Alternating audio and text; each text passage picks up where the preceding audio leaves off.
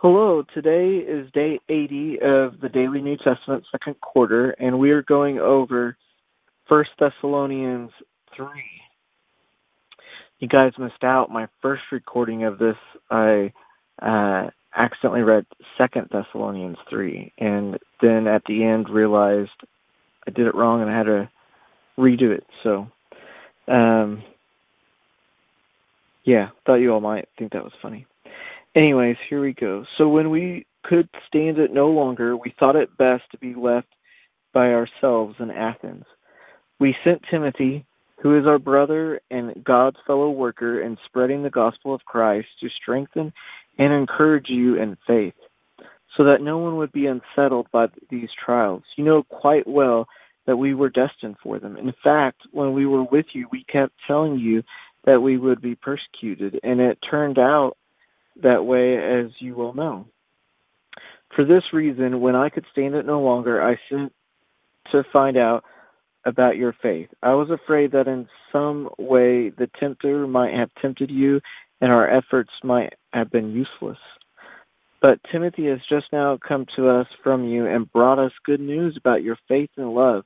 He has told us that you always have pleasant memories of us and that you long to see us, just as we long to see you. Therefore, brothers, in all our distress and persecution, we were encouraged about you because of your faith. For now we really live, since you are standing firm in the Lord. How can we thank God enough for you in return for all the joy we have in the presence of our God because of you? Night and day we pray most earnestly that we may see you again and supply what is lacking in faith. Now may our God and Father himself and our Lord Jesus clear the way for us to come to you. May the Lord make your love increase and overflow for each other and for everyone else, just as ours does for you. May he strengthen your heart so that you may be blameless and holy in the presence of our God and Father when our Lord Jesus comes with all his holy ones. Father, that is a glorious day to think about whenever Jesus comes when all of his holy ones. And it could be tomorrow, could be today, could be a million years from now. Who knows? But, I guess only you know.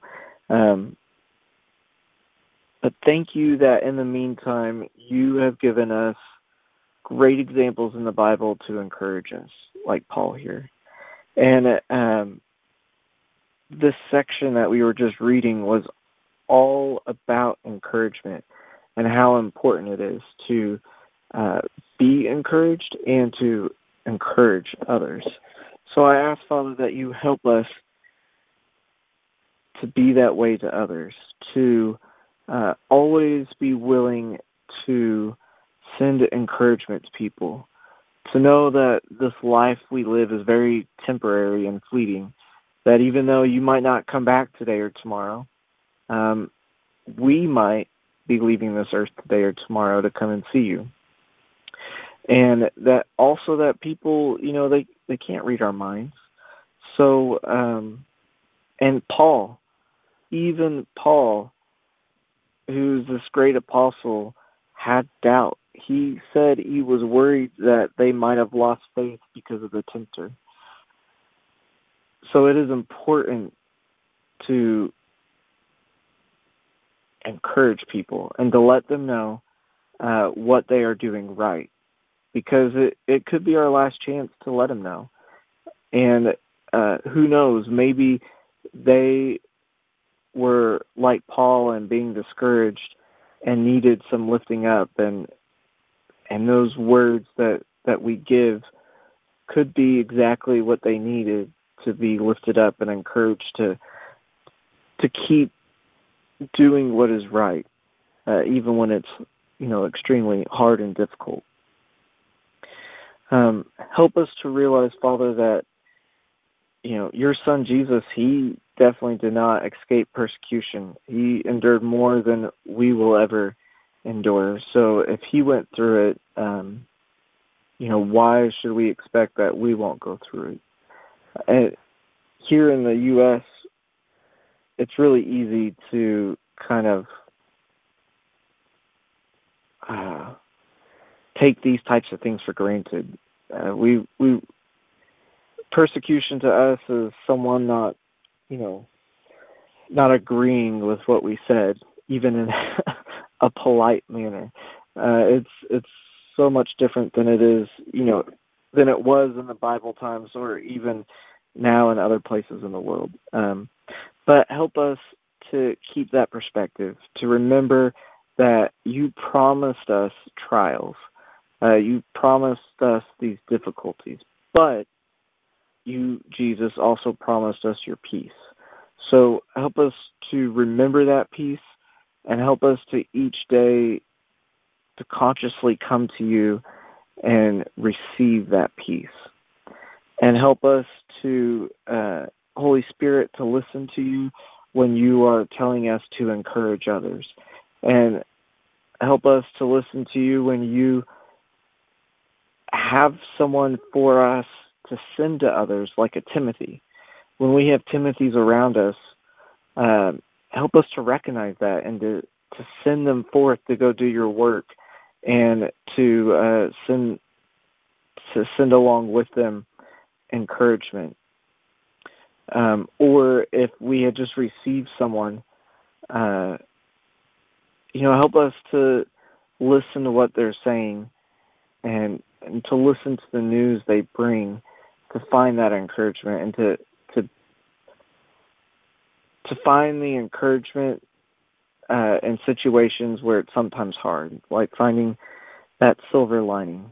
And either way of looking for the encouragement for ourselves or looking to give the encouragement, help us to always think about that.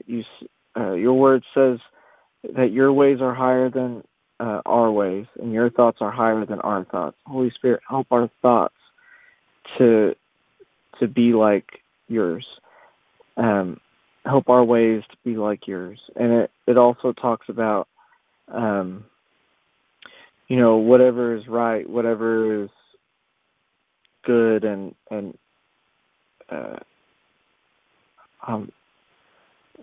skipping me. I think peaceable or encouraging. Think about these things. You constantly have these good things about you in our mind. Help us, Holy Spirit, to renew our mind in your word, and to have these thoughts. And also this prayer that Paul put at the end of it for us. Help us to be in each of our lives. Now may you, Father, and our Lord Jesus Christ, clear the way for us to come to you, or to each other. May the Lord make our love increase and overflow for each other and for everyone else, just as ours does for you. May you strengthen our hearts so that we may be blameless and holy in the presence of you, Father, whenever you, Lord Jesus, come back with your holy ones. Help us to remember that prayer for ourselves and for others, and to always be an encouragement, because as Christians, as followers of you, we are equipped with the shoes of peace that carry the good news of the gospel. And help us to remember that you gave us that peace, that we receive that peace, and we carry that peace to give to others. We ask all this in Jesus' name. Amen.